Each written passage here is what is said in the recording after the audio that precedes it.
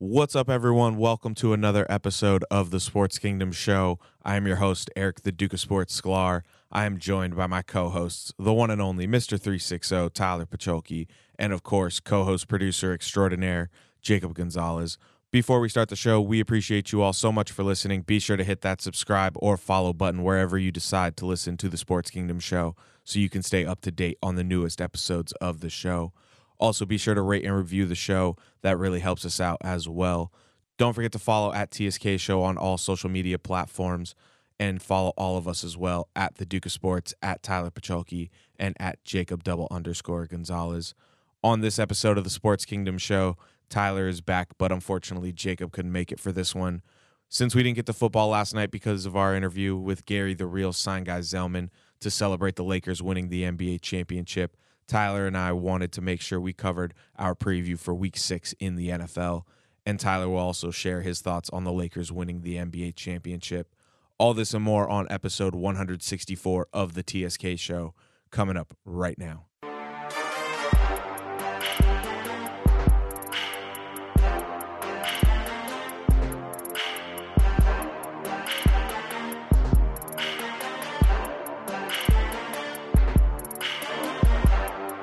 Welcome to the Sports Kingdom. Feel the chord. Welcome to the Sports fans.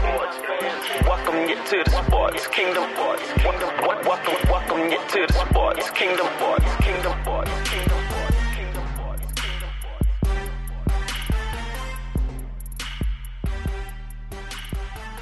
What's up, everyone? Welcome to episode 164 of the Sports Kingdom Show.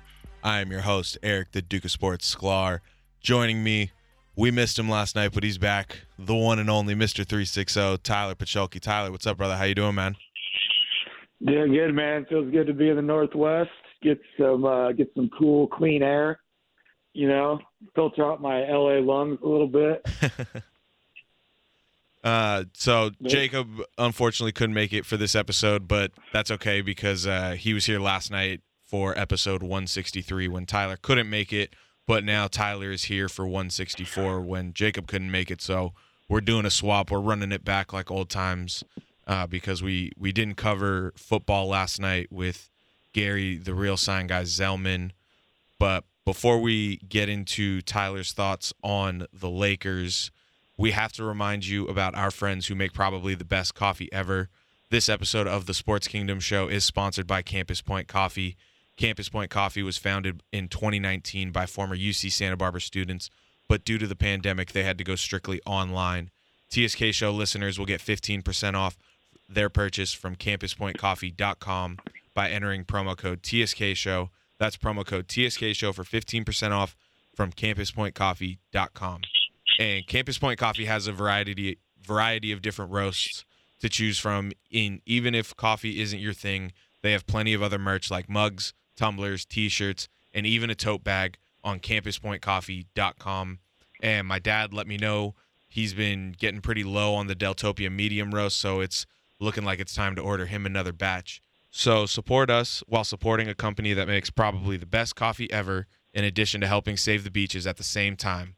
Campus Point Coffee takes a portion of their profits and organizes their own beach cleanups as well. So if you're a coffee lover or you want to rock some cool merch while helping save the beaches at the same time, just enter promo code TSK Show at checkout for 15% off your purchase from campuspointcoffee.com. That's promo code TSK Show for 15% off your purchase at campuspointcoffee.com. Come on, you're getting paid. Ask something. 3 seconds at midcourt. Final seconds. Bryant for the win. Did I miss anything while I was gone? Kobe Bryant just sucked the gravity out of the Target Center. What a play. Rebound O'Neal. He went airborne, defied gravity, laid it down with 2 hands, baby. No regard for human life. For the championship. And an 81-point game. You take this and you burn it. Job's not finished. Job finished? I don't think so. So when you get done with this, you should be butt-ass naked.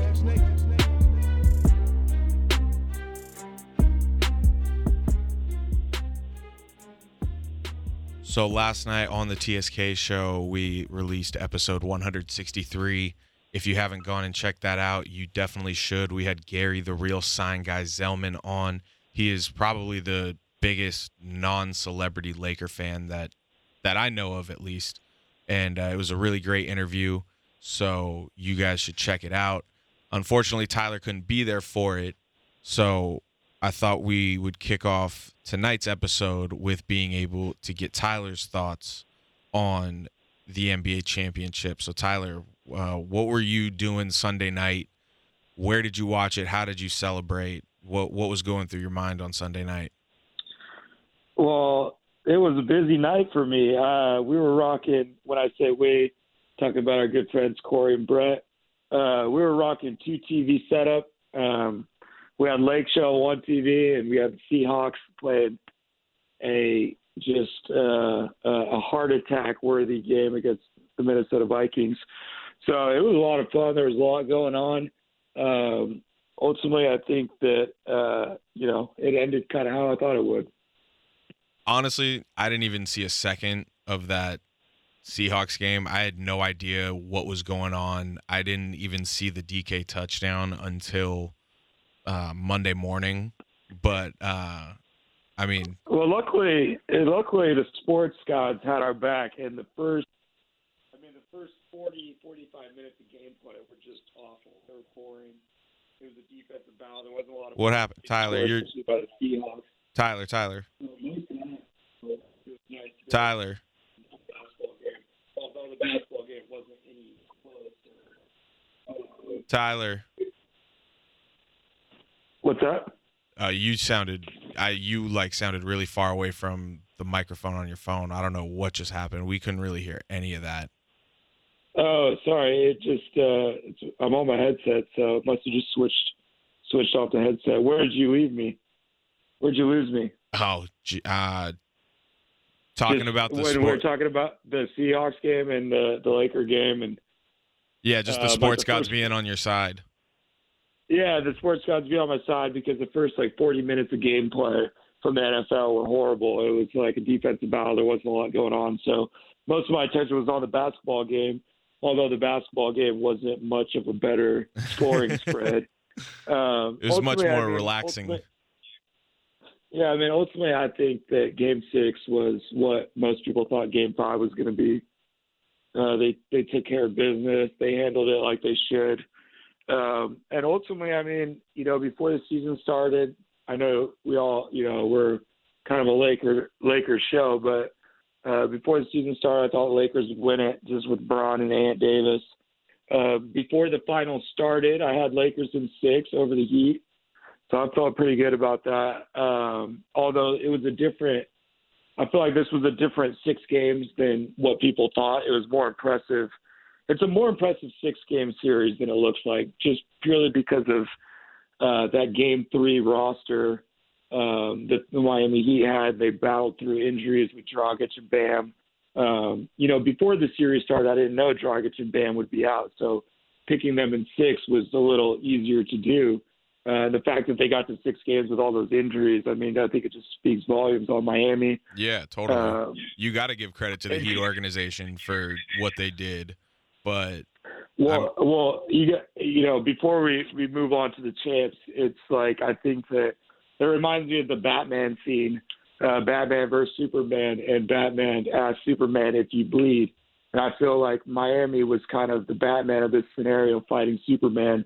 And they got him to bleed, and they rang the bell, and the whole world, didn't really expect the Lakers to not handle business in that 5th game or even sweep them with it when they found the injuries. So my point being is I think that what happened is Miami became a extremely attractive destination for free agents to try to team up with them. As if they weren't already with South Beach.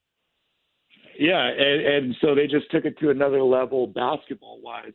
And the same goes with the Lakers. I think that now they have to get a third piece. I think that they're the early favorites to repeat for sure, to the top 5 players in the league, maybe the top 2. But they got it. I think that they have to add some pieces, and they showed some weaknesses. Miami took advantage of some spots that LA is going to have to address in the offseason. But ultimately, LeBron and Ant are just too good. too dominant, and they got to be the early favorites now. They got to be knocked off the mountaintop. And truly, I think that they're poised for a three-peat. I think that the way that all the talking spicy already. I think that the way the roster's set up, the money, Ant's surely going to re-sign and restructure his deal. Yep. And I think that they're going to be able to get a third piece in there, whether it be this offseason or next, whether it be a Zach LaVine, a Brad Beal.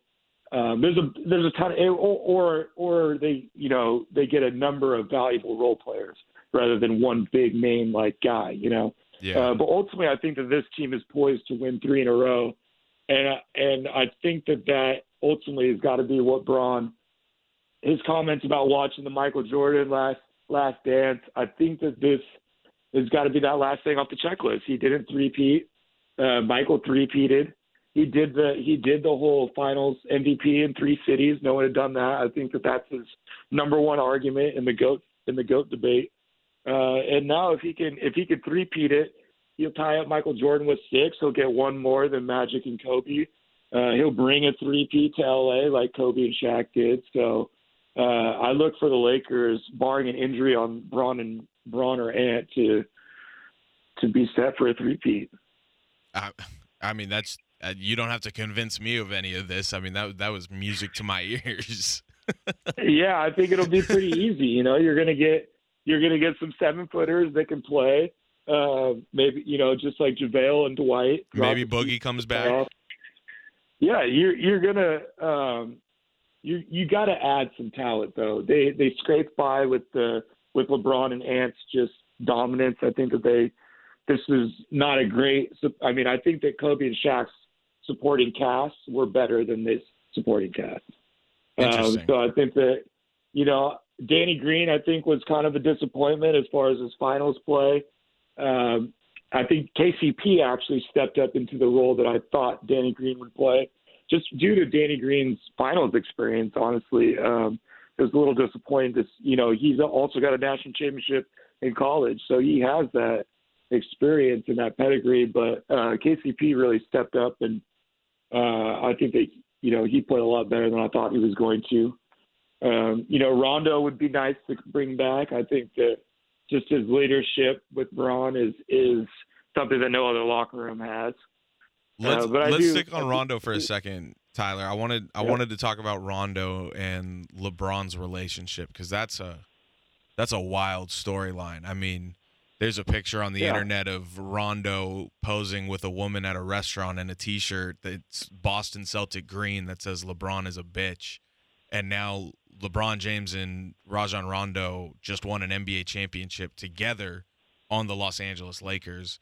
And, I mean, LeBron's rivalry with the Celtics back when he was with the Cavs and with the Heat, that relationship is very interesting. And the fact that they were able to come together and really form a brotherhood. There was a clip I saw on the internet that one of my friends, Austin, who actually does all the instrumental bumpers for the sounders that we have on the show, shout out my guy Rap Bomb, he pointed out a video that LeBron and Rondo shared a big hug after one play. I can't remember which play in the finals, but he was like, why is that so significant that someone would point that out? And then I had to explain to him the history of Rondo and LeBron's relationship and that rivalry and how it's come full circle now. So I thought that was just a fascinating storyline, like underlying storyline. It's just Rondo's personality. I don't think it was ever personal.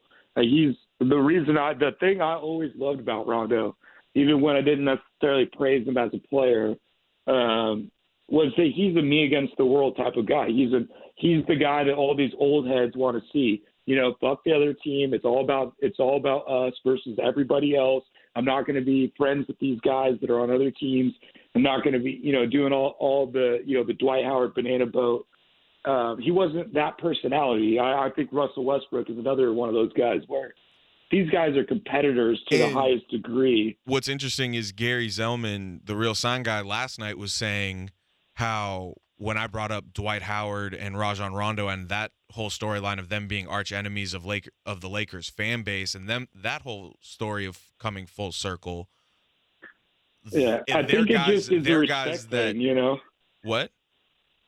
I think it's a respect thing with LeBron. And Gary was saying that those are guys you hate when they're your opponent, but you would love to have them on your team. And he was like, those are Metta World Peace. And I said, Matt Barnes kind of guys from Lakers past. That's funny. Yeah. So that's exactly where I was going with this. Was it's just like Kobe and Metta and Matt Barnes. Yep. It's those are the guys you want on your team when you're competing, because they're competitors. You're not going to take it personal. They have the same goal in mind, and that's winning championships, especially Dwight not having one.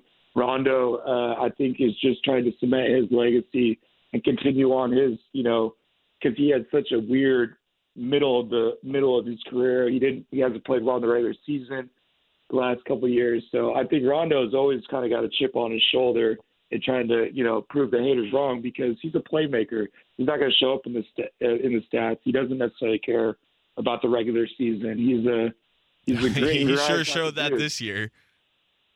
Yeah, and that's Rondo. I mean, that's what you're going to get. I think that's why he's perfect as a backup guard with a LeBron, because it's more about his playmaking, his leadership. Every time I hear about practice and film rooms, it's Bron and Rondo. It's not just LeBron. It's ultimately, I don't think that the franchise thing is so important to these guys. I think that these guys are more loyal to the teammates and winning. They don't necessarily care about the name on the front of the jersey as much as they used to.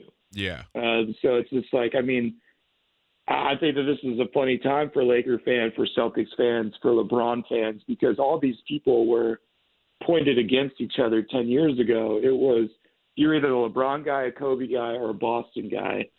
For the most part. I mean, that covered about 2/3 of all NBA fans. Yeah. And so for them to all kind of be smushed into one, you added Dwight Howard too.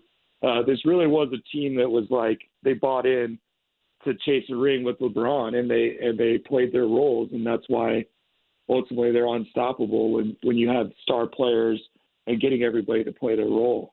Yeah. Now, I got some pretty cool facts that the Lakers PR department put out after winning the championship Sunday night. I kind of wanted to go through them with you just because I thought some of these were just fascinating. So, obviously, this was the Lakers' 17th championship for the franchise. It was the first championship in 10 years since Kobe Bryant's last title in 2010 versus the Boston Celtics. Since 1980, the Lakers have won 11 championships, the same number of championships that the rest of the Western Conference has won combined. The Lakers have won a championship to start 4 of the last 5 decades. They won in 1980, 2000, 2010, and now 2020. LeBron James and Anthony Davis became the first pair of teammates in NBA history to average 25 points per game and shoot at least 50% from the field in a single postseason, and the 4th duo to do so in the NBA Finals. They're also the first pair of teammates since Shaq and Kobe to finish first and second in postseason total points scored. And then the Lakers made 84 three-pointers in the NBA Finals, and that was the most ever, beating the previous record held by last year's Golden State Warriors, who made 76. And then we just got done talking a lot about this guy, Rajon Rondo. He had a total of 105 assists in the postseason, which was the most assists for a player coming off the bench in the playoffs. And Rondo also joined Clyde Leveillette as the only player in NBA history to win an NBA championship with both the Lakers and the Celtics. Clyde Leveillette won with the Minneapolis Lakers, so Rondo is the first player to do it since the team moved to Los Angeles. And the team went 57-0 this season when leading going into the fourth quarter. That has never been done before in NBA history. And then as a whole for the NBA, including Game 6 of the NBA Finals, the NBA played 172 games over 3 months in the bubble and had zero positive COVID-19 cases in the bubble.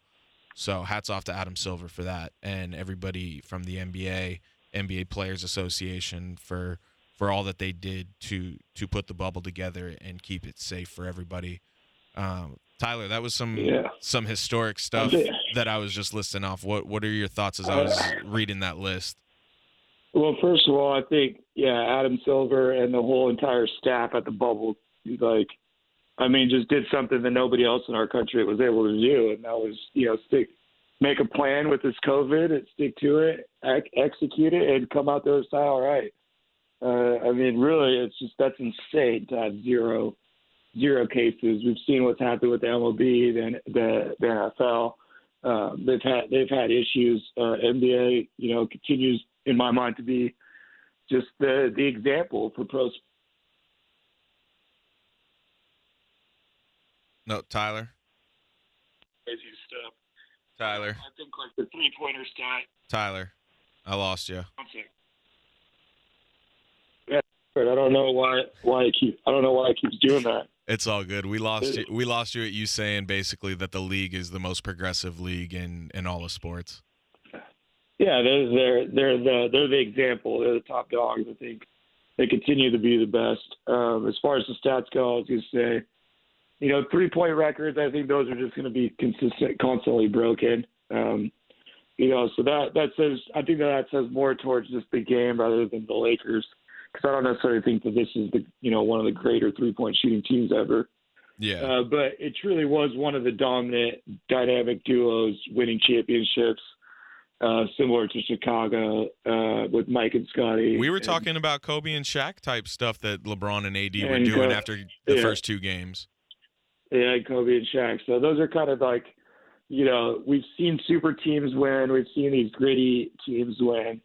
But it's, when you get to these dynamic duos, it's just we get the right ones. It's tough to stop. It doesn't matter who the other guys are because they're going to set their team up for success. So all those, 50% shooting, averaging 25 plus. Those are monster numbers. If you run into the finals, you're going to have a tough time beating them, no matter who you are. But ultimately, this was a weird playoff run. It was one for the ages. There's never been anything like this.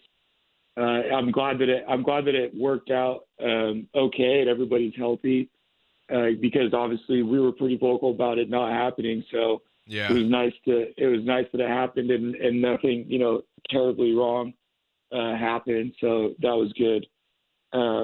But before we move on, I do want to say one thing about the Lake Show that I was disappointed in, and that was the Game 5 Kobe jerseys. Yeah, I think that was a monumental mistake. I understand the thinking. I think that they probably weren't thinking with clarity. You're so excited. You've got this team down 3-1. You're going to close them out, but I think that was the most non-Kobe move you could have done, because I felt like, their whole thing was job's not finished. They wanted to take it serious until they got that fourth win, and I felt like they stopped one game short. And they switched to these jerseys that mean something to them, but they had a regular schedule with them. They had them scheduled for Game 7. If it doesn't work out in those jerseys, it doesn't work out, but they forced it to Game 5, which basically I think told the Heat that they thought they didn't even have to play. They just needed to show up in these Kobe jerseys, and they were going to be champs at the end of the night. And that's not Kobe's attitude, I believe. And I think it gave Miami a little extra motivation to beat them when they came out in those jerseys. For sure. And then they weren't able to close them out in those jerseys, which they wouldn't have before, but now it's kind of like, you tried to close them out, and now those jerseys are kind of, you got a loss. You were undefeated in them before. It was disappointing to see. I couldn't believe that they did that. I wouldn't have done it. I can believe why they did it, but ultimately I think it's what lost them Game 5 and made them have to play a Game 6. Yeah, I think it's okay for fans to think it's over before it's the game started. But for the team to come into the game like that, it's completely different. It's not gonna turn out well for a team that's coming in with that type of attitude. And you were really the first person to put that idea in my mind and that sort of thinking, because that's what I mentioned last night when I asked the Real Sign Guy about that Game 5 and what his thoughts were about it. And I said it gave Miami that extra motivation, but then in turn, the Lakers losing and them now having a loss in those jerseys is what motivated them to really come out and dominate in Game 6 and really take care of business and finish that job. Which is, it was a game late. It's too bad. They got the job done, but ultimately, I think that they didn't want to disappoint in those jerseys, and I think, I don't think Kobe's disappointed by any means. I'm not trying to say that. I'm just saying I think that was a very non-Kobe, job's not finished move, because it tells me that they thought the job was finished. All they had to do was show up in these jerseys and they get a title, which wasn't the case. Yeah, totally. But you got any last thoughts on the Lakers winning their 17th championship before we move on, besides Game 5 and how much they disappointed you in that? Because I got very drunk after that game, and I'd rather not think about it. Oh, yeah. No, I mean, Lake Show tied it up with Boston. I think, I can't remember if it was Wilbon, but, you talked about when Magic was drafted, the count was, I think it was like, let me think here. How many? Boston won 3 in the 80s, right? Yeah, but no, it's so from 1980, that was the first year Magic Johnson won the championship. The Lakers won 11 championships. I don't know exactly how many. Yeah. So it was. I believe Boston's only won one since 1986. Yeah. Well, so I think that when Magic was drafted, what Wilbon was saying was when Magic was drafted, I'm pretty sure Boston had 13 championships, and the Lakers had 5. And so it was like, I want to believe that in the 60s, 70s, and 80s, nobody thought that Boston, A, was going to stop winning, and B, anyone would ever catch them in titles. Especially when they were beating the Lakers every year. Yeah, yep, and it was just, they had a stranglehold on the league, and they had such a huge, 13-5. 8 championship head start is big time. So for the Lakers to tie it up, they're truly one of the great dynasties in American sports. They already were before, but now they're knocking on the door of replacing Boston as the most titles in the NBA, which I think NBA history is pretty wild. 18's on the way. Yep. But all right, let's hit the gridiron. I'm just about that action, boss. You play to win the game. Hello? You play to win the game. That's why we took the damn field. I'm just here so I won't get fined. Straight cash, homie. But they are who we thought they were. And we let them off the hook. That's as good an effort as I've ever seen in my life from a running back. Don't you ever talk about me. Wilson toward the end zone. The hold is down. The kick clears the line. And Greg Zuerlein sends the Rams to the Super Bowl. Are you kidding me? Seattle's going to the Super Bowl. It's my quarterback.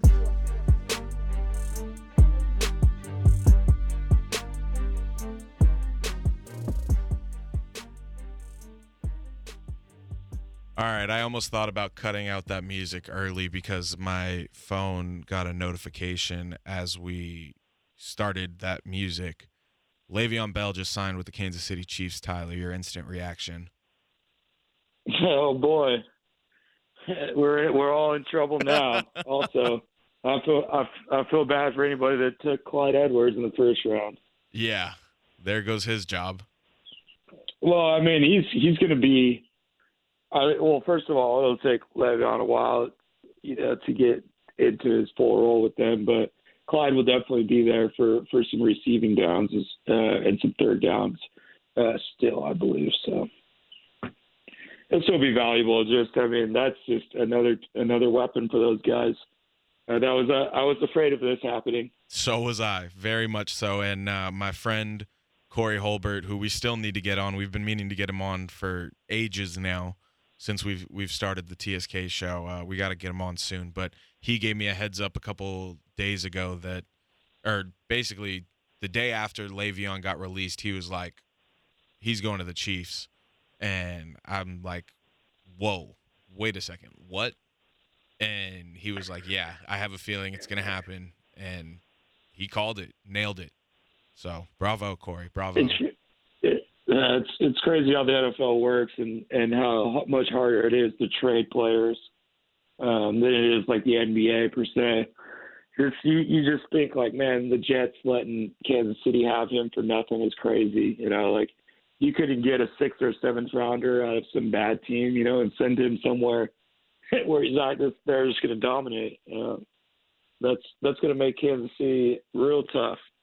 Yeah, if they weren't already. So, but Le'Veon going to the Chiefs, I got him as my running back in 2 leagues, so that's looking good for me. So anyone, yeah, I mean that's the other side of the coin is you got Le'Veon now. All of a sudden, you think he's a lot more valuable in the fantasy world. So similar to Fournette. I mean, we'll see. You know, Fournette's been a slow roll so far with Tampa Bay.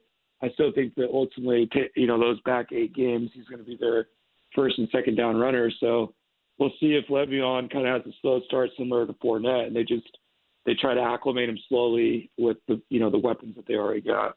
Yeah. So all right, let's quickly go over how we did in fantasy football. I mean, it's going to be real short and sweet for me. I went 0-3 in all 3 of my leagues. So it was awful performances all around for me. So I don't even want to talk about fantasy right now. My season's been so up and down. Yeah, that's fantasy though. I had the same week, 0-3. I went from 3-0 to 0-3. But there were some close games. I was in a battle in our league, so ultimately I think the teams are looking all right, but it was definitely a tough week and lots of shifting around now. Yeah. So all the bye weeks are screwed up. Yeah, the bye weeks and the postponements are really a curveball in fantasy football that nobody could have anticipated. No, it's making it fun though. It's adding a whole other challenge. It's keeping us on our toes. So, yep.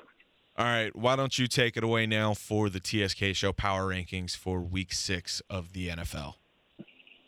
All right, so this one I feel like was pretty easy. I think that there's a lot of the top end teams are already kind of separating themselves. We got a lot of 4-1s, a lot of 4 undefeated left. So the records for the most part kind of rank themselves. But I'm going to start out at number 10 with the Tennessee Titans coming off the big-time victory over Buffalo. I think that was a really impressive win just due to how they had to practice and their preparation for this game, kind of getting moved around, thrown around, had a bye week when they weren't expecting it. So Tennessee, ultimately, I think that they're at 10 because I'm still not necessarily in love with their passing attack. I think Derrick Henry's making it easy. And Ryan Tannehill's threat to run is also making it a little easier for the passing game. But ultimately, I think someone on that team, needs to step up as their prominent target guy. A.J. Brown and Corey Davis have both kind of been banged up. So we'll see how Tennessee progresses through the year. Coming at number 9, I got the Los Angeles Rams. Coming off just a defensive power showing. Juggernaut. Held. Yeah, I mean they were playing a struggling team, but they did what they needed to do. I don't think that DC got even 150 yards of offense. So the Rams defense is really showing that it's the strength of this team, and I think that Goff and McVay will continue to kind of find their stride on offense, continue to figure out what they're doing with the running backs. I still don't think that they're necessarily comfortable with their rotation and like their touches. I think they're still trying to figure it out. But ultimately, I think the offense will be finely tuned by the end of the year. Coming in at number 8, I got my Cleveland Browns sticking in the top 10 for 2 weeks in a row at 4-1. I believe it's the first time they're 4-1 since the 90s. But I think Baker Mayfield's got the offense looking great. Myles Garrett, I think, is an early Defensive Player of the Year candidate. Behind Aaron Donald, I would definitely say Aaron Donald's the favorite right now. But Myles Garrett's just having a dominant defensive year. Their young DBs are stepping up, and the Browns are 4-1, baby. They've got so many weapons on offense that I like this team to keep it rolling and press Pittsburgh and Baltimore, and just another stacked division, AFC North. Coming in at number 7, I got the Buffalo Bills coming off a loss to a tough Tennessee team.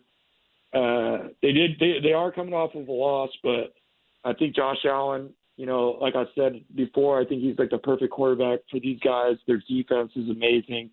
The coaches are really dialed in right now, and Stephon Diggs has basically not lost a stride with the Buffalo Bills. He's come in. He's one of the most prolific receivers in the league again, and I think it's really helping the Buffalo offense. Coming in at number 6, I got the New Orleans Saints at a 3-2 record. New Orleans obviously kind of struggled this year. They're coming off of a close win over the Chargers. They've got 2 losses already. Drew Brees, I think, I don't want to say lost a step, but he's not necessarily the pro. I don't know if he's going to throw for 5,000 yards like he does every year. This is definitely Alvin Kamara's offense, I think, this year, especially with Michael Thomas being down. So Michael Thomas coming back soon with New Orleans. I think that they're going to step right back into that top 5 kind of tier team and balance off that offense a little more. And then coming into the top 5, I've got Pittsburgh. Pittsburgh coming off the win against Philly, impressive win. Big Ben is looking good. Their offense, with all those receivers, Chase Claypool having a monster career, 4-touchdown game just shows you that they've got even more weapons. And with this wide receiver crew in Pittsburgh, it's always the next man up. Juju's taking all the coverage right now, similar to what Antonio Brown used to do. And now people like Chase Claypool, Deontay Johnson earlier in the year are getting wide open, and they're crushing people at 4-0. Coming in at number 4, I got another AFC North team, the Baltimore Ravens at 4-1, coming off the big win against Cincy, a game that they needed to get. Lamar Jackson, I think that his struggles with, the passing game and against the blitz, I saw Orlovsky broke it down that really the difference between this team this year and last year is last year they dominated against the blitz. This year they're struggling against the blitz.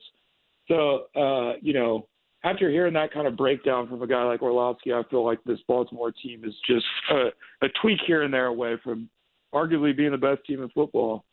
Coming in at number 3, I got what a lot of people think could be the best team in football, and that's the Green Bay Packers. Coming in at 4-0.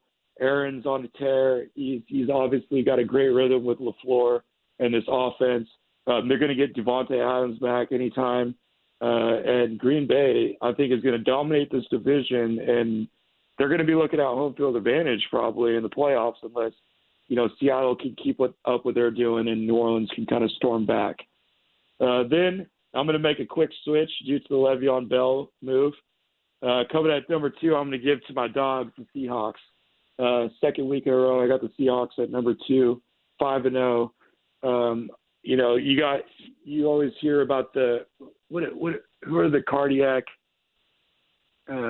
What's the football team or for what? I forget what sport, but they're called like cardiac something. But anyways, this is the heart attack. This is the heart attack Hawks because they cannot just win a game. They've got to either come back from a big big lead, or they got to win it in the last second. But the Seattle team keeps finding a way to win. Russell Wilson's the obvious MVP to me, especially at 5-0. We got a bye week this week. And yeah, man, I think the Seahawks are got to be one of the favorites to win the Super Bowl this year. Their defense is giving up a lot of stats, but ultimately I think that the bend don't break defense is going to be okay as long as our offense stays as prolific as it is. And then number 1, I got to put the Kansas City Chiefs coming off the loss to the Raiders at 4-1, picking up Lev Bell.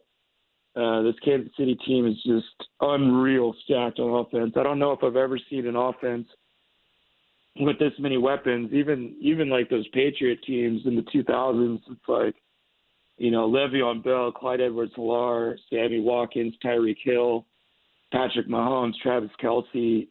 God, I mean, it's just it's an amazing team, and their defense is playing really well. Honey Badger is one of my favorites, and their defense really doesn't have to do too much. They hold their opponents to under 25, and they're going to win the game. But that is my top 10 for the week. All right. Why don't you run it back 1 to 10 real quick? All right. So starting at number 1, I got Kansas City. Then I'm going Seattle, Green Bay, Baltimore, and Pittsburgh. Then I've got New Orleans, Buffalo, Cleveland, Los Angeles Rams, and the Tennessee Titans. All right. And before we make our picks of the week, this segment of the Sports Kingdom show is sponsored by J Diamond Estates. For all of your real estate needs here in the Los Angeles area, contact Jacob Diamond at 818-451-8539, or you can check out his website, jdiamondestates.com, DRE number 020-68311. All right, Tyler, week 6. Real quick, I will let everybody know that Jacob for week 5 went 10-4. He had a pretty solid week, and his overall record now is 53-24. So, Tyler, how did you do? I went. What did you say? You went 10-4. I was 9-5. Okay, so I'm sitting at 52-25 for the year. Okay, so I was also 9-5, and I'm 51-26. So Jacob went 10-4. He's in the lead overall at 53-24. Tyler went 9-5. He's at 52-25, and I went 9-5, and I'm at 51-26 in third place. So we're all pretty tight within a game of each other. It's pretty competitive, and we're all doing pretty well on these picks. Yep, rolling. So, all right, the first matchup we got, no Thursday night game, because that's why we're actually recording Thursday night. We don't normally do this. But we also had to get the football preview in and get 2 episodes in this week, which is always pretty fun. But NFL Week 6, no Thursday night. We got Sunday night matchup between – well, not Sunday night. This is the Sunday slate of games. The first matchup we got is the Houston Texans coming in at 1-4. They're going to their division rival, the Tennessee Titans, coming in undefeated at 4-0. The Titans coming off their first win with interim coach Romeo Crennel, and then, like Tyler said in the power rankings, the number 10 team in the TSK Show power rankings, the Titans, coming off a big win over Buffalo after the long layoff from the COVID outbreak in their locker room and organization. No one really knew what they were going to look like, but they came out and won the game. I got to go with Tennessee to win this game against Houston. They're rolling, man. It's unbelievable what they did Tuesday night against the Bills.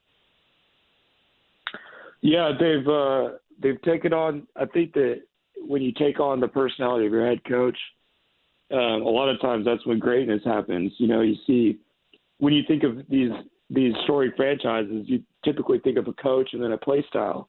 The Pittsburghs, the Baltimores, the New Englands, the New Orleans. These teams take the personality of their coach, and then that's when stuff really starts. You're all bought in. You're all on the same page. That's when you can really get everybody in position to do what they do best, and that's what I think Tennessee is doing with Vrabel.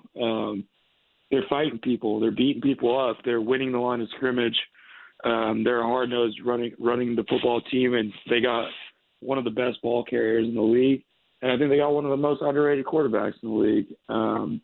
He's an athletic guy. He fits the offense perfect, and Ryan Tannehill. So I got Tennessee winning against Houston. I think Houston's going to have a little burst of energy with Romeo Crennel.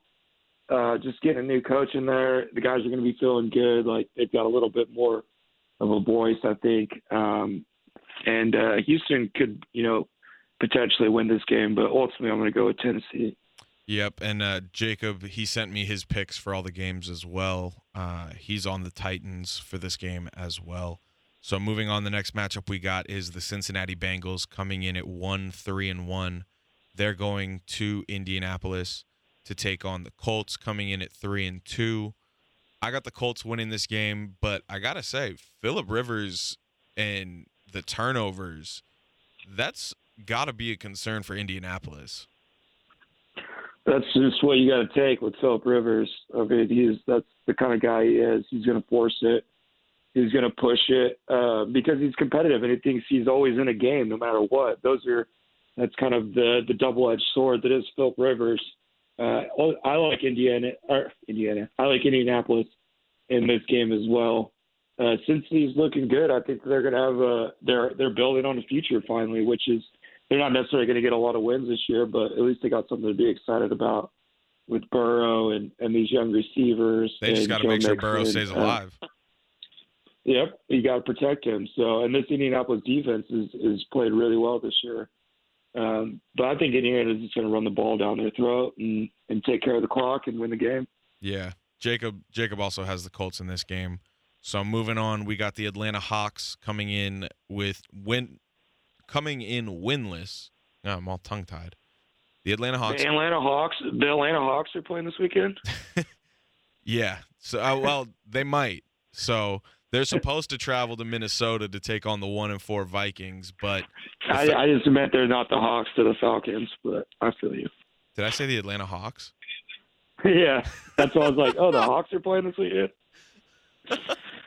But I feel you. They had to shut down their practice facilities today, so Trae Young might have to suit up for the Dirty Birds. Hey, you never know. But the Atlanta Falcons are winless. They're supposed to go to Minnesota, but like Tyler said and I've said, the practice facility got shut down. There is a COVID positive in their organization. But as of right now, the game is supposed to go on as played. I got to go with Minnesota winning this game. I know Atlanta fired their head coach, Dan Quinn, and their GM, and I know Houston won their first game after firing Bill O'Brien. But, I mean, if Julio doesn't play, it's kind of a no-brainer for me. I think it is a mess right now. Especially, COVID just adds on top of it, but this is now a pivot year, their owner, what's his name? Art. Not Art Moreno, Arthur Blank. Arthur Blank, I think, is, obviously unhappy with the franchise, fired his GM and his coach. And I think Matt Ryan's on the hot seat. So, I mean, Matt Ryan's got to play really well. This Falcons team could just do a complete tear apart from the ground up. So I think Minnesota's going to win the game purely because they're not fighting as much adversity as the Atlanta Falcons are right now. Yeah. So because I don't necessarily like the Vikings that much in this game, especially without Dalvin Cook. Yeah, that's true. I think it's more so just Atlanta. I think that they've got way too much going on right now, and it's going to be just tough for them to pull together and get some wins this year. Yeah.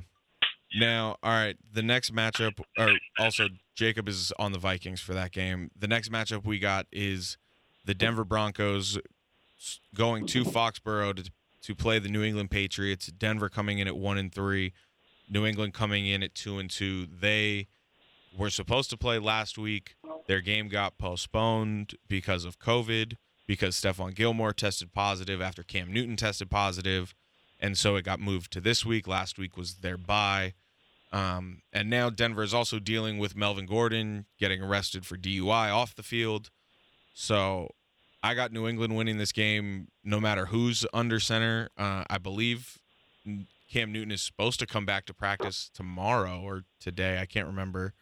I saw something that he was cleared to come back to the team, so it looks like he's produced a negative test for COVID, so that's a good sign. But, I mean, Denver, even with Drew Lock, he's supposed to come back this week too. I got Bill Belichick outsmarting Denver completely, so I got the Patriots in this game, and Jacob does as well. So, Tyler, who you got? Yeah, I got to go with the Patriots. They're going to be okay. They've obviously faced as much adversity as anybody in the NFL with all of and definitely the most COVID related adversity. But I also think whoever's under center, they're going to win the game, especially with no Melvin Gordon, no Philip Lindsay, no Cortland Sutton, maybe no Drew Blanc. I mean, Denver is just decimated with injuries. And Melvin Gordon's unfortunate DUI. But the Patriots, man, really quick, I just want to say I was so excited for Brian Hoyer to get a start in week 4, I think it was. Yeah. Man, I was disappointed to see his performance. Oh. I think that the things that he did bad were the things I thought he would do well. And that's, control the game, manage the game, manage penalty, all that sloppy shit, turnovers, penalties, just unaware of down and distance and time. Those are all the things I thought that he would bring in that a Stidham wouldn't. That's why you go with a Hoyer, is because he's a vet and could do all those things. And quite frankly, he didn't. And it was sad to watch his first chance at starting for the New England Patriots after all of these years. And it went so bad. Yeah, it was really tough to see him go out like that, and they had to bring Stidham in, and everybody was like, oh, they should have just put Stidham in the beginning.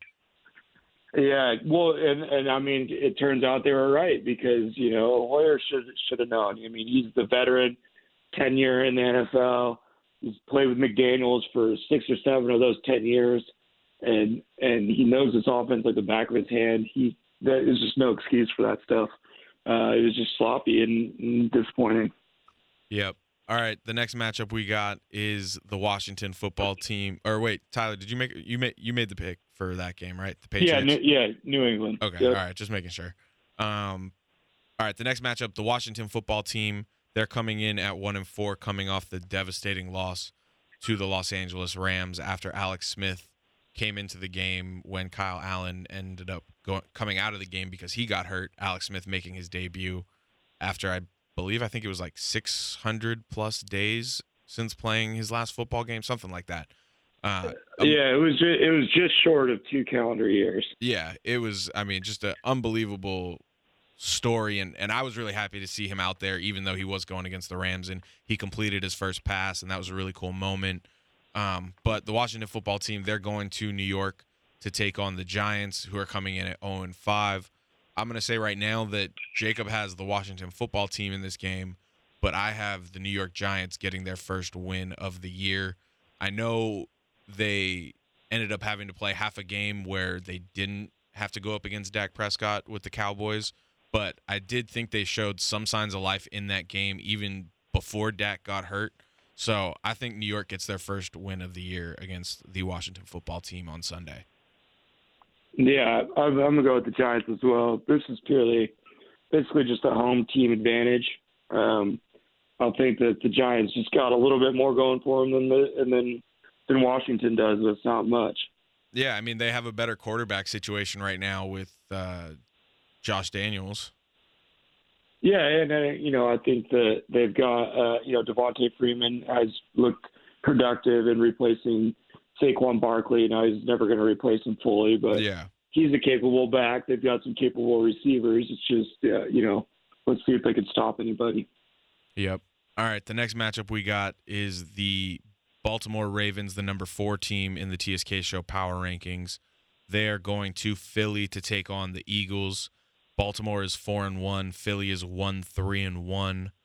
I got Baltimore winning this game. They're a much better team all around. Philly has obviously had an up and down year, but I mean, the NFC East is still wide open, so I don't think it is that big of a deal if they lose this game. Yeah, I mean, I got Baltimore. We're talking Baltimore, Philly, right? Yes. I got Baltimore coming in, getting the dub. Philly, I think, man, I don't know. It's. I'm not a big Wentz guy, and it's just I don't know if he's got the juice anymore. I like that they're getting Jalen Hurts in there a little more. This Philly team, though, I'm always scared to pick against them because I know at any time during this year they're going to turn it on. They're going to get a couple wins in a row. Doug Peterson's a good coach, and they've got some pieces there still, but I think Baltimore's about to hit their stride here. Yep.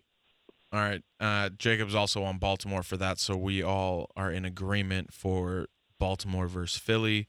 The next matchup we got is the number 8 team in the TSK Show Power Rankings, the Cleveland Browns, coming in at 4-1. I can't believe I'm saying the Cleveland Browns are 4-1 and they're the number 8 team in the TSK Show Power Rankings.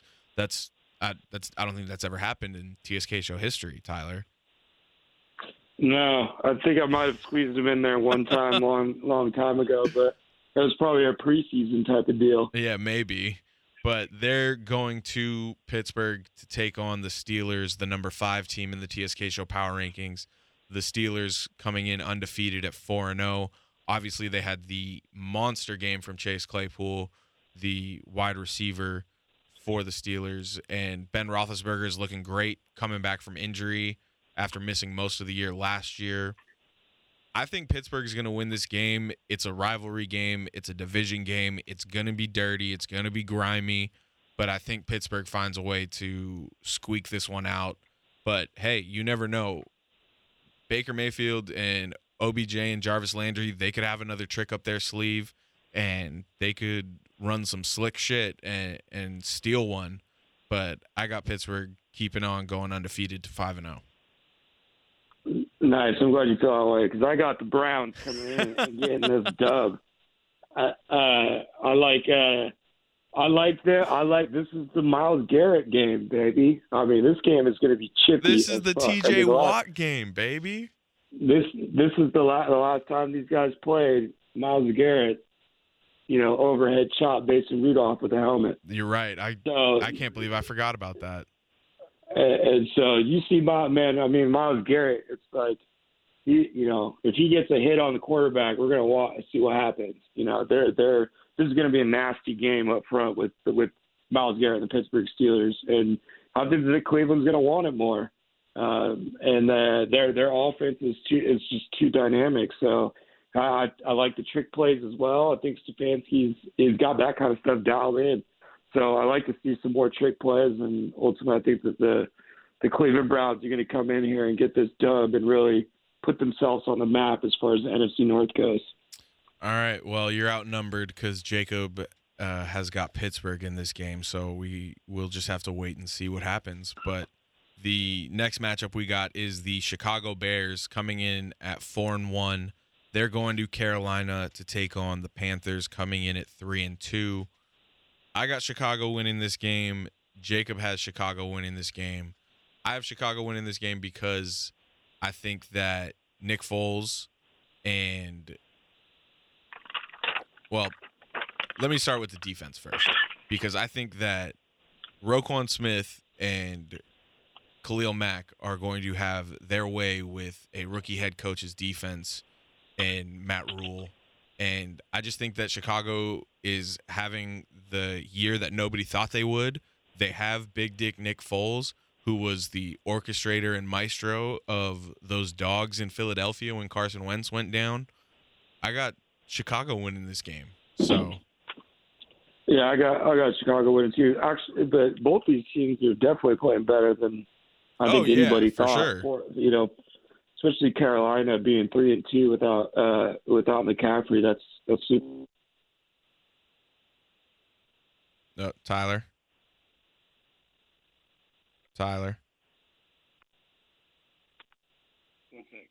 Uh-oh.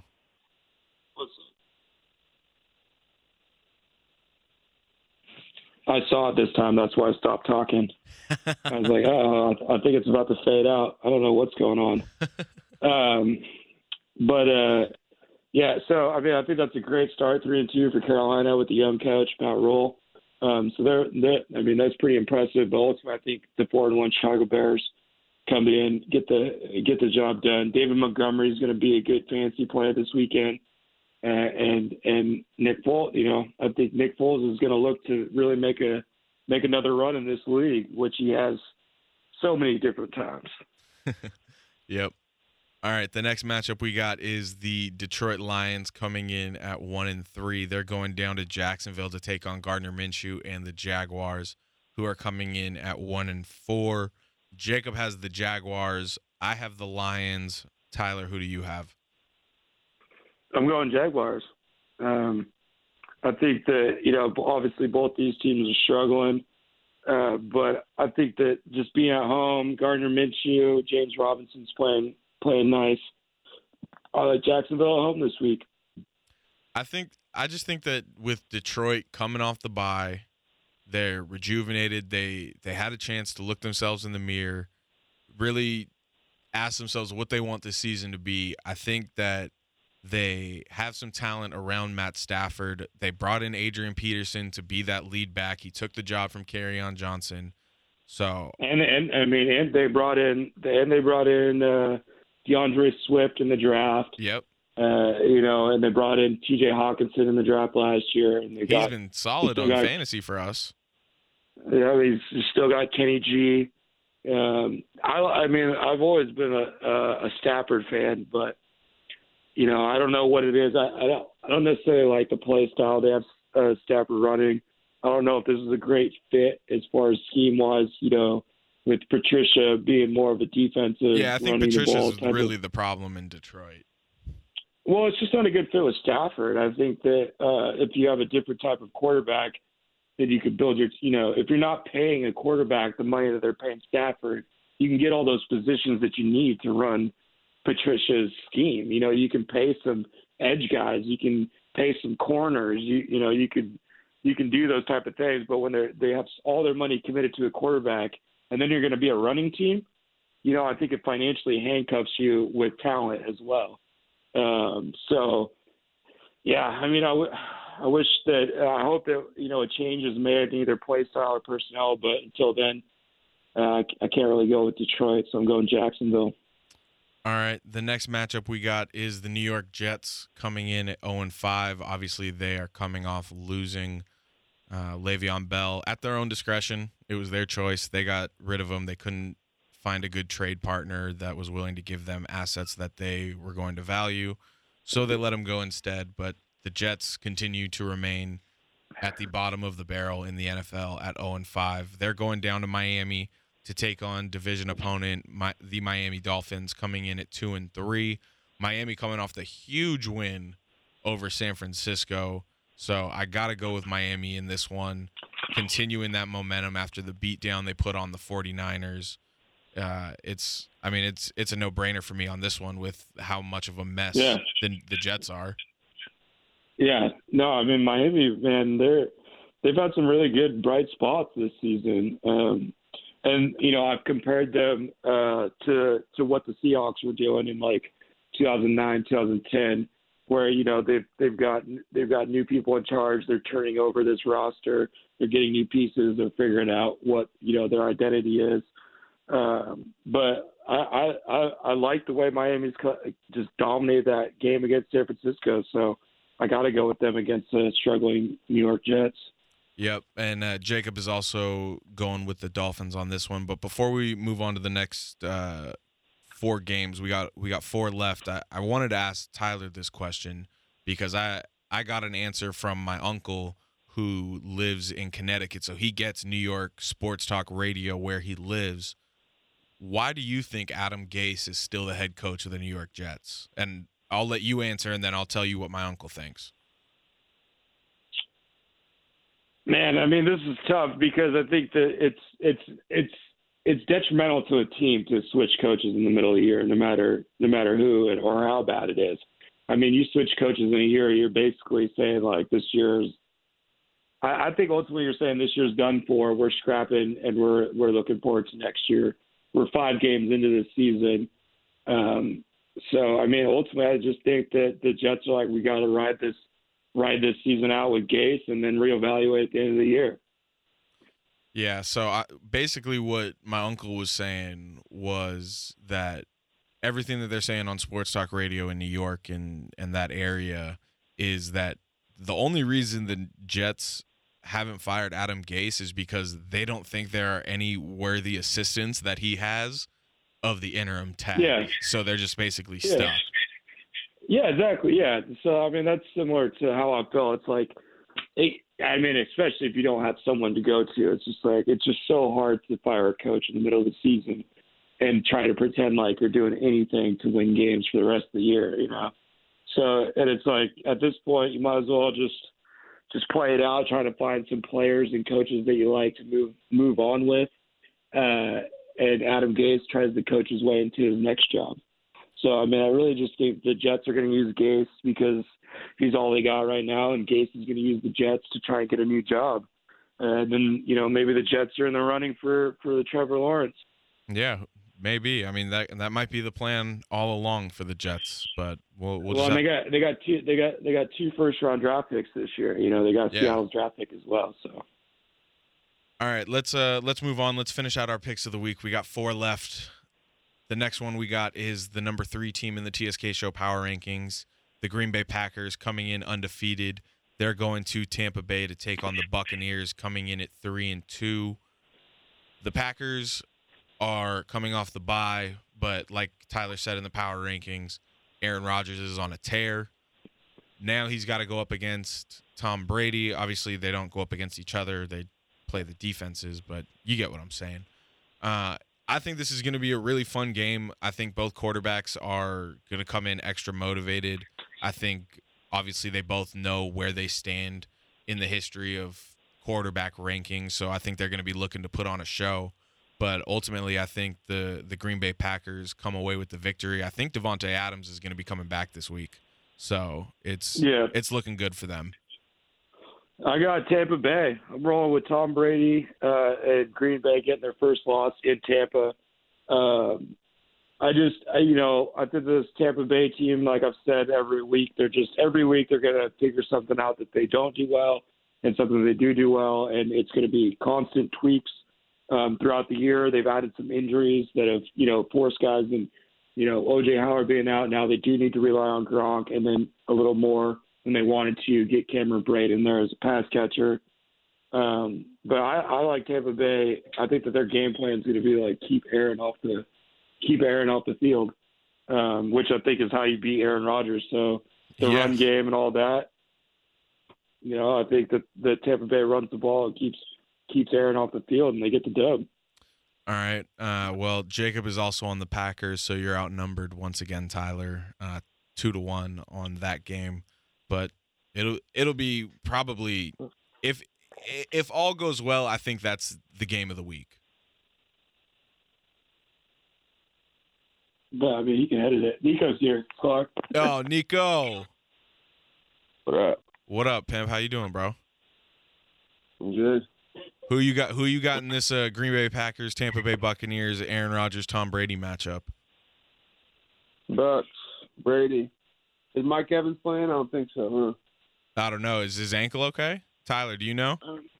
I don't think he was practicing as of right now. He hasn't been practicing. But Chris Godwin, I think, was limited practice yesterday. So it's going to be the run game.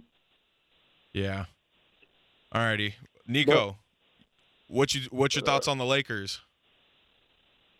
So that's another championship. That's another step in the right direction for Bron's legacy. All the boys get rings. No asterisks by it because we beat all the good teams. Clippers suck. Vogel's the man. You know what it is. Yes, sir. Yes, sir. The real LA. They did it for Kobe and Gigi. They're gonna put some kind of memorial on the championship rings or something. I'm sure for them. That'd be sick. They got to. All right, big guy. Well, we appreciate you coming on real quick for us. Yo, what up? All right, Tyler. The Sunday night matchup. I'm recording live from Riot's bedroom. So. Oh yes. Yes, we gotta get Riot on. Tell him I said what up. Oh well. All right, let's finish this out real quick so you can get back to your family. The LA Rams going up to San Francisco to play the 49ers for the Sunday night matchup. The Rams coming off a dominant defensive performance over the Washington Redskins. The 49ers coming off a mess of a game against the Miami Dolphins where they got their asses whooped. I got the Rams obviously winning this game and trying to keep pace with the Seahawks as the Hawks are on a bye this week for the NFC West. With San Francisco's injuries and everything going on at quarterback, I mean, I can't trust the Niners anymore. And it's really crazy that they were in the Super Bowl last year, and now we see what they're at now. And it's very interesting to see the parallels between them and the Rams, and in the Super Bowl one year and then the complete opposite the next. And I know it's different scenarios with San Francisco being injured and the Rams kind of going through a transition period after the Super Bowl, but it's really not though, man. It's hard.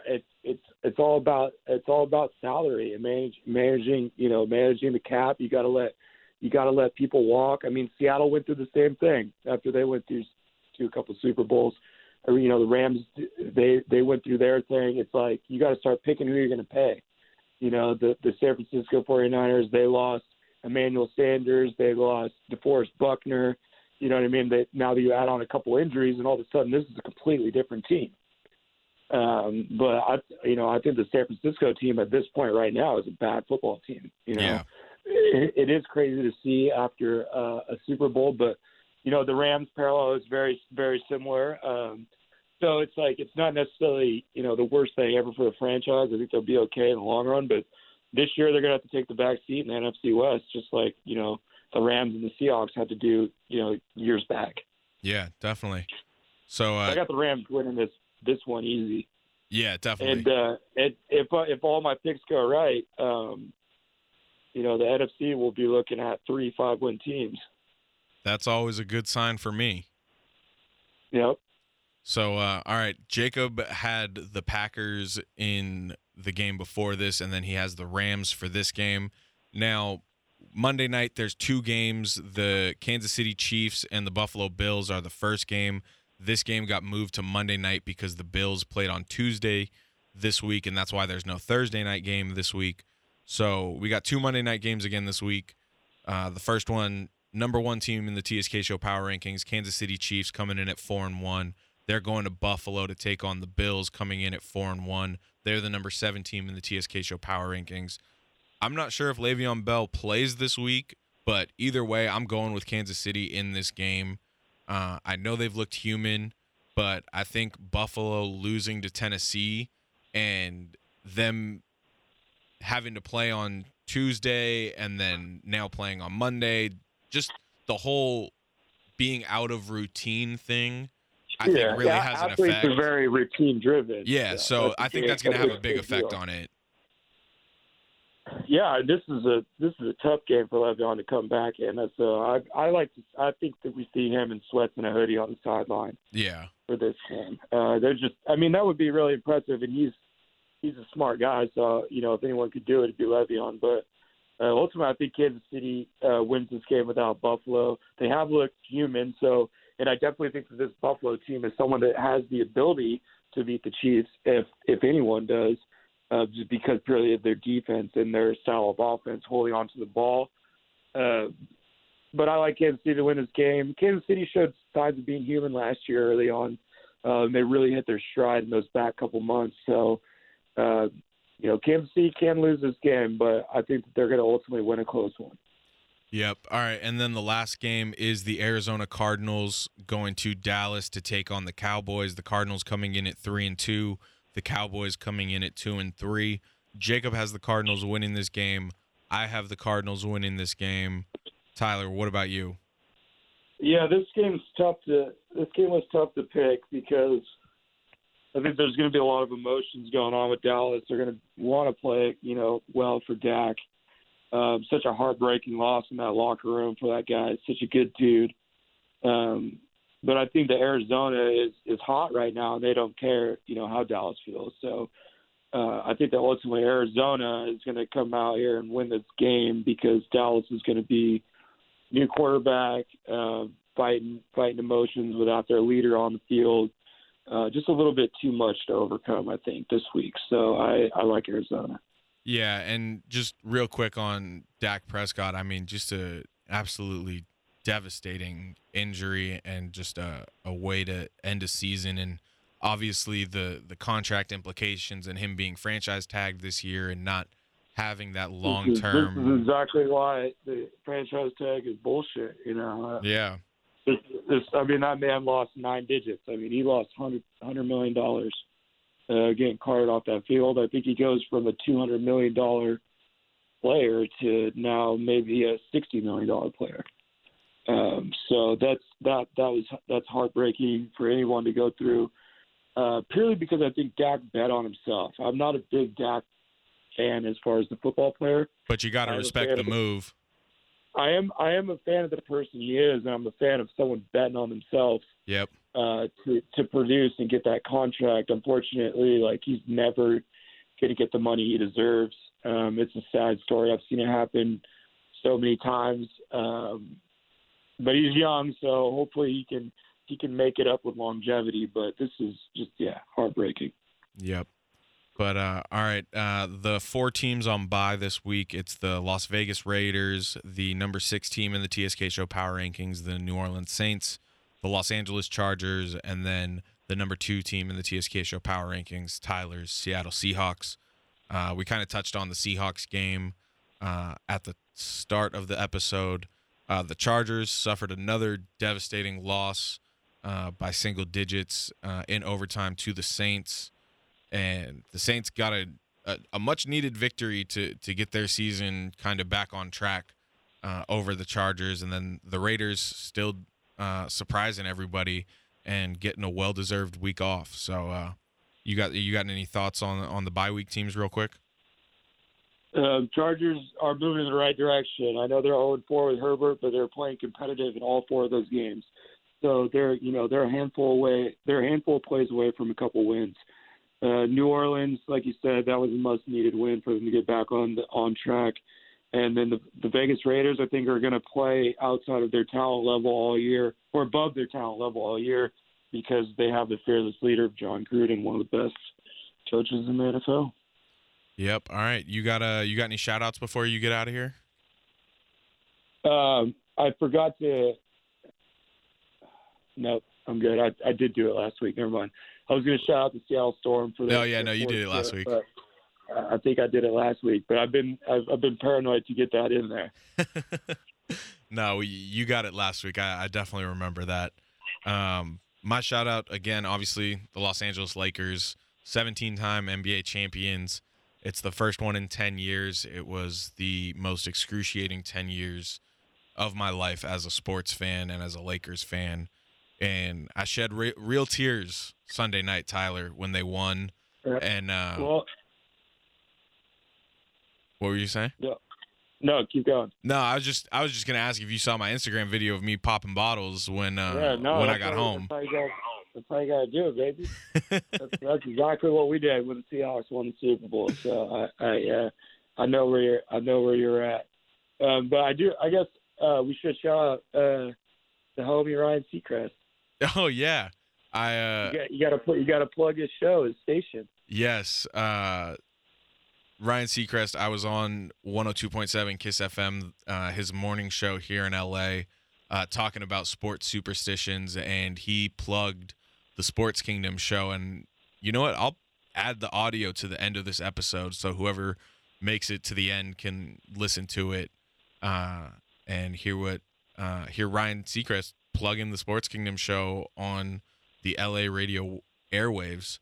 And then real quick, just got to also shout out the Dodgers for having a historic game yesterday. They scored the most runs in an inning of a postseason game ever. They scored 11 runs in the first inning of the game yesterday, and they needed it. And they were coming off of a crazy. Like they came just short of a huge comeback just the night before too. So it's like, man, those last 3-4 innings they played. If you count the last couple from the game before, and that first just an offensive explosion. Yeah, no, the bats really woke up and they needed it. So they're currently down 2-1 in the series in the NLCS against the Atlanta Braves. They're going to be looking to tie the series up at 2-2 in just about a half an hour, actually.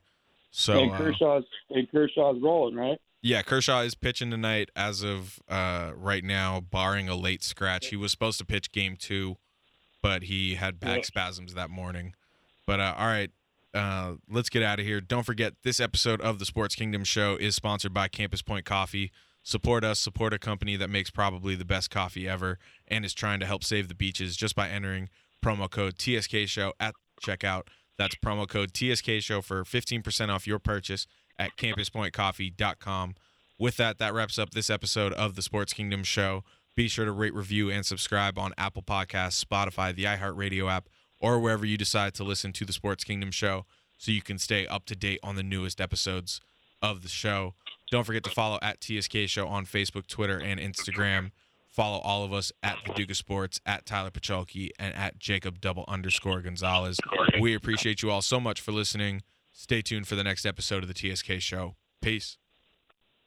Eric Sklar. Now, Eric Sklar, he works at our sister station. This is the sister station that's serious, you know, the news one. He works at KFI AM 640, host of the Sports Kingdom podcast on iHeartRadio. And we're talking about sports superstitions. This guy has superstitions. Matter of fact, Mark just said, dude's a freak. So we're going to put him in right now. In the best possible way. Yeah, I meant it as a comment, but he's like, dude's a freak. That's what I heard from our producer. Eric, good morning. Coming to us from Tarzana, a member of our KFI sister station. How are you, man? Good. How are you, Ryan? How you doing? I'm doing well, thank you. So your job at the real serious news station that we have in the company is to do what? I'm the board up and technical producer. So I run the control board, make sure we get all the guests lined up that we got for the show.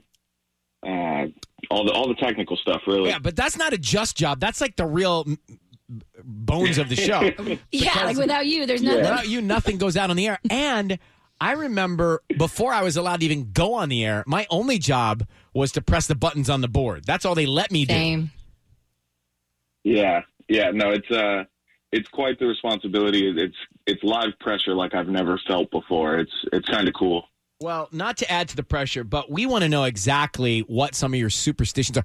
We were talking about this earlier, how some people believe that the things they do, the clothes they wear, the shoes they put on, can drive a team to victory. What's your view on that, Eric? Yeah, I'm very superstitious. When I was playing sports in high school, I would always have to listen to music before a game. When I'm watching games as a fan, I'm always wearing like a jersey or a hat. I got like a Lucky Kobe jersey that I wear for Laker games. I got a hat that I always wear. And then when I'm watching the games, I have to sit in a specific spot on my couch. Now that's come on. Everything else is fine. That's a little bizarre. You, Eric, listen. I mean, look, you're clearly qualified. So, but to think that you could sit on the couch and drive a team to a victory or a loss, that's concerning.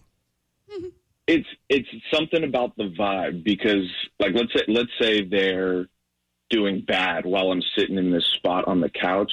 I'll have to move spots to switch up the vibe, and usually that'll help. That'll shift the momentum. It's in your own head. Interesting. Funny. Now Sunday night, in my own head. Eric Sklar's Instagram. He was out in his driveway popping bottles after the Lakers' victory. It looked like you were having a good time yourself. Yeah, it was quite the night Sunday night. I actually was working and running the board for KFI Sunday night while the game was going, so I had a tamer celebration in the studio, but once I got home, I definitely let loose. Whose show do you run? Like, what board are you running? What time, what day? So I do the weekend nights for Mr. Mo Kelly and Brian Suits, the Dark Secret Place, and Super Hyper Local Sunday nights, and then I'm a fill-in for the weekday shows. So I fill in on the Bill Handel Morning Show, Gary and Shannon, John and Ken, and Tim Conway Jr. whenever they need me to. All right. Well, not to ask for it, but I will. I mean, we've had Matt Money on this week. I've had you. I've had more KFI publicity than any other place in the universe. And so I expect to hear some Kiss. I expect to hear some Kiss love on KFI during one of those shows. All right. Yes, quid I pro will definitely quo. give you a shout out, Ryan. Yes, I got you. We had Chris and Carlo on as well. Right. Exactly. Yeah. Yeah, money's on the other station. But anyway, we need love on the news stations. That's the point. I got you guys. I got you. Eric, every night I sit on my couch, I will move thinking about you. Thanks for coming on. Thank you, Ryan. I appreciate it. All right, bye. Listen, Bye. making ends with all these guys have real jobs, serious jobs at the sports news station and the news station. Let's hear some Kiss love over there.